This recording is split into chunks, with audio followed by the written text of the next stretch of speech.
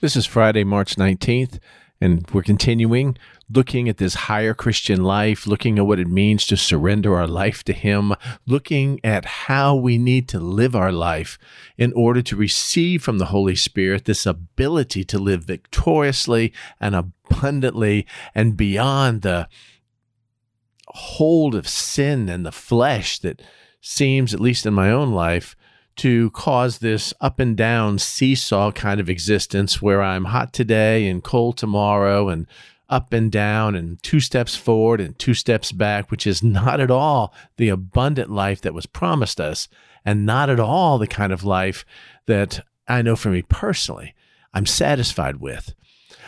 We've read testimonies of great saints of old who experienced a deliverance from this, something they called a baptism of the Holy Spirit, an infusion of the Holy Spirit, the victorious Christian life, or the phrase that was coined in 150 years ago, the higher Christian life.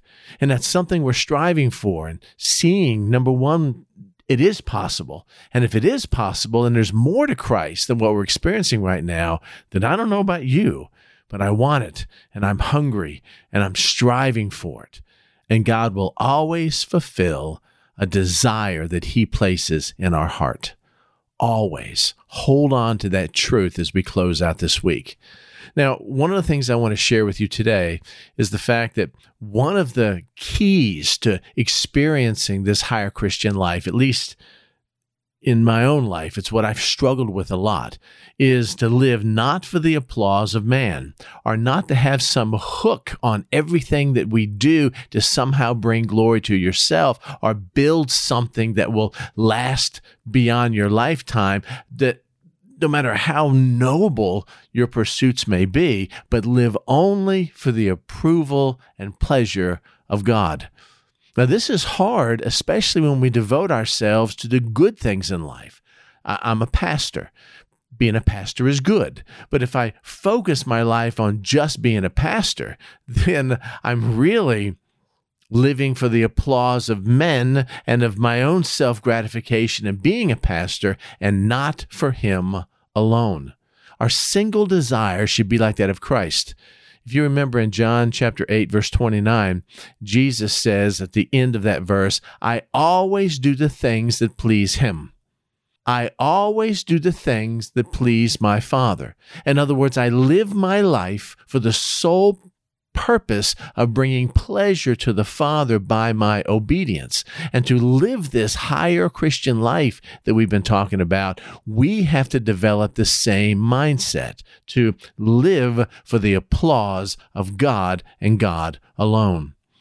Now, those that have written on this, those who've experienced this, those that I've shared with you earlier in the week, like Oswald Chambers and Andrew Murray, have written about what it means to just focus on the pleasure of God and not all the good things that have a tendency of eclipsing the best thing in life. For example, just 2 days ago, on March 17th, this was the entry that Oswald Chambers had, or part of the entry in his My Utmost for His Highest. Like I've shared with you, I've gone through this every year for, almost 30 years, and it always speaks to me in a profound way, just like this one did, that I've read 30 different times just 2 days ago. And here's what he says. It is an arduous, or a difficult, demanding great effort work to keep the master ambition in front. Now, this is not the master's ambition, meaning Christ's ambition, but this is the number one ambition that we have in life. What is the overriding ambition? What is the priority? What is the one thing that we funnel everything else through to make sure it lines up? What is our personal mission statement and mission purpose, if you wanted to use a corporate vernacular? It is a hard, difficult, demanding, arduous work to keep the master ambition in front. It means holding oneself to the high ideal year in and year out, not being ambitious to win souls or to establish churches or to have revivals, but to be ambitious only to be, quote, acceptable of Him. Really? I mean, But that's not how ministry is done. How ministry is done is we all get together and decide what we're going to do to help God in his purpose of winning this world to Christ. And so we win souls because that's what we're commanded to do. We establish churches because that's what we're commanded to do. We have revival meetings. Again, this is speaking from their vernacular back then. We have revival meetings because that's how we accomplish what God has called us to do. But our ambition cannot be based on the work. Our ambition can only be based on being accepted of him, acceptable to him, well-pleasing to him. Oswald Chambers goes on, "It is not a lack of spiritual experience that leads to failure, but a lack of laboring to keep the ideal right. To keep the idea right, that there's only one thing in my life I need to commit to, and that is to be well-pleasing to him, and how he uses me, what fruit he allows me to bear, what evangelistic or ministry kind of opportunities he presents to me, that is his job and his concern, and my job is just to be well-pleasing to him." And this is difficult. It's really difficult for someone like me who is kind of aggressive and an entrepreneur at heart and wants to continually work towards something. I know in my own life I get sidetracked with the good things in my relationship with him, such as, again, as I shared earlier, being a pastor or leading my family spiritually, or preaching and teaching God's word, ministering to others, maybe even praying or studying God's word or witnessing or doing all the things that we should be doing, all the good things that are expected and encouraged of someone like you and I who claim to be a believer in Christ. But it's not these good things that necessarily have eternal consequences. But it's these good things that can zap all my strength and all my time and be seen by others as desirable and praiseworthy. And wow, what a great father you are. And look what wonderful children you have. And well, I've devoted so much time in them. And so therefore they are my trophies of my hard work rather than the trophies of God's grace. Look at the church that you've built. Look at the lessons that you have taught. Look how many hours you pray, or the number of people that you've won to Christ. It's all about you. No, it's not about me. I'm just faithfully serving God. But we don't mind doing the work for him, but we really want to make sure that somehow we get the credit. Even when we give this faint praise, oh, no, it's not me. Thank you for saying that and keep saying that, but it's not me. It's really just God. The good things will demand all your time. If you're a mother and you're raising your kids and your husband's helping you and you're doing it in the fear and admonition of the Lord, that is a noble goal. That's exactly what you should be doing. But the goal in life is not to raise children.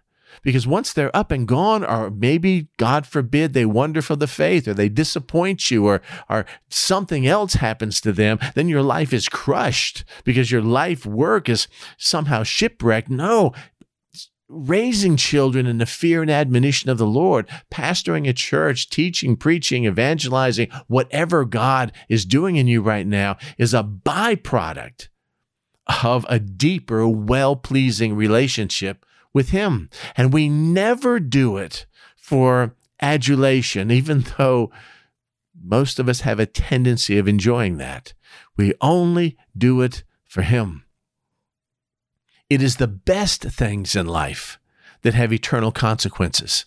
The best things in life, to be more like Christ and not the good things. And sometimes the good things, at least in the spiritual life, at least in my experience, have been the enemy of the best things. Let me explain. The key to a deeper Christian life is to understand how we're supposed to emulate Jesus in everything. I mean, Jesus is our model. He's our example. He's our guide. And so if we want to know how to respond in certain situations, I want to know how I should feel about this. I want to know how I should respond to this. I basically look at God's word. I understand what Jesus would do, and then I commit to doing the same thing. Because I want to live like Jesus, act like Jesus. I am, as it says in Romans 8, conformed to the image of his Son. And if I struggle with my flesh and have a desire to be successful in this world, and rather than being absolutely surrendered and sold out to him, and I say, well, Lord, I can't live like you because you are God, I need to remember that amazing chapter in John chapter 14, where Jesus begins to tell us all about the Holy Spirit. And he says that I will send to you another helper, another comforter, another paraclete, that he may abide, rest, dwell in you forever. And he defines who that person is and reveals it to us in John 14:17, where he says, the Spirit of truth, whom the world cannot receive because it neither sees him nor knows him. But you know him, and he dwells with you and will be in you. The word, and I know I've shared this with you before, the word for another is not another yet different. Like I'm getting another car. I have a Ford, but I'm going to be getting a Chevy. It's still a car, but it's another car. The word another here is one of the exact same kind. I'm getting exactly the same thing that I had. Jesus is saying, I'm sending someone to you who is exactly like me. And I have already told you that I am exactly like the Father. If you've seen the Father, you've seen the Son. And then he ends this in the next verse by saying this, I will not leave you as orphans. I will come to you. And he will come to them in the presence of the Holy Spirit, who abides with us forever. So therefore, we have Jesus through the Holy Spirit living in us, empowering us to do the will of the Father, just like Jesus had. And if that's the case, why do we still struggle? Why is it still a battle with the flesh and a battle with the lust that we have? Why are we sometimes hot and sometimes cold? Why do we have this up and down relationship that seems commonplace with Christianity today, when we know from Scripture that we are called to be victors and overcomers? Just read Revelation chapter 2 and 3, the promises to the overcomers. And this is given to us by virtue of what Christ has already accomplished. Why is that we struggle? Part of the reason, and next week we're going to go through a self-examination process where we're going to ask the Lord to reveal to us things that are standing between us and this intimate, higher Christian life with Him. Things that are blocking the flow of the Holy Spirit, things that we haven't confessed or things that we haven't given up, are faulty mindsets that haven't been transformed and renewed by our mind in Romans chapter 12. But prior to that, you need to come to an understanding that the highest thing in life is for God to say to you what He said about His Son. Let me say that again. The highest goal in our life is to be able to hear God say to us what He said about His Son. We find when Jesus began His earthly ministry and He was being baptized by John the Baptist, that the sky opened up and Holy Spirit in a form of a dove came down and alighted upon Him. And we find this recorded in Matthew, Mark, and Luke. And we see God from heaven speaking these words, "This is my beloved Son, in who I am," this is the words we want Him to say to us, "well pleased." Well pleased. It's incredible. If God says about anything or anyone that He is well pleased, that they are sanctified, that they are holy, that He has set them apart for a holy purpose, that He is using them, that He is well pleased, that it puts a smile on His face just looking at you or I, or in this instance, His Son. Matthew chapter 25, verse 41, Jesus is giving a parable, and it lays out for us what our goal and ambition in life should be. And that's to hear the Lord say, well done, good and faithful servant. Wouldn't that be amazing? I mean, even in Matthew chapter 17, in this transfiguration, where all of a sudden several of the disciples are taken up to this hill where Jesus is transformed in front of them, and his clothes look like brilliantly white, and he's talking to Moses and Elijah, and God himself speaks in their hearing, and he says, "This is my beloved Son, in whom I am well pleased," in the middle of his ministry. Listen to him. Be like him. Gosh, can you imagine what it would be like to live a life to hear those words from God? Well done, good and faithful servant. Our highest ambition should be to live a life or have him empower us and give us what's necessary to live a life that is totally well-pleasing to the Lord. We find this truth, and I'll close with this. We will talk more about this on Sunday, but I find this truth all through the scriptures, both Old and New Testament. The things that God is pleased about and the admonition that we need to figure out what that is and live our life accordingly.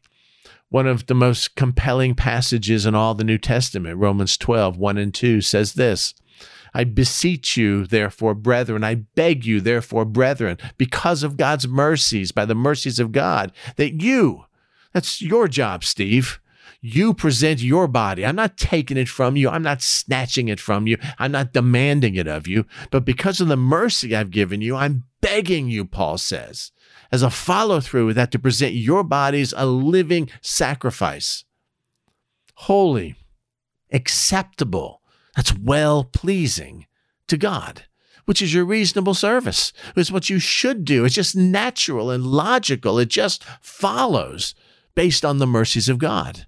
Well, how do you do that? And do not be conformed to this world that New Testament tells us, love of this world, phileo of this world, makes us an enemy of God. Do not be conformed to this world, but be transformed by the renewing of your mind.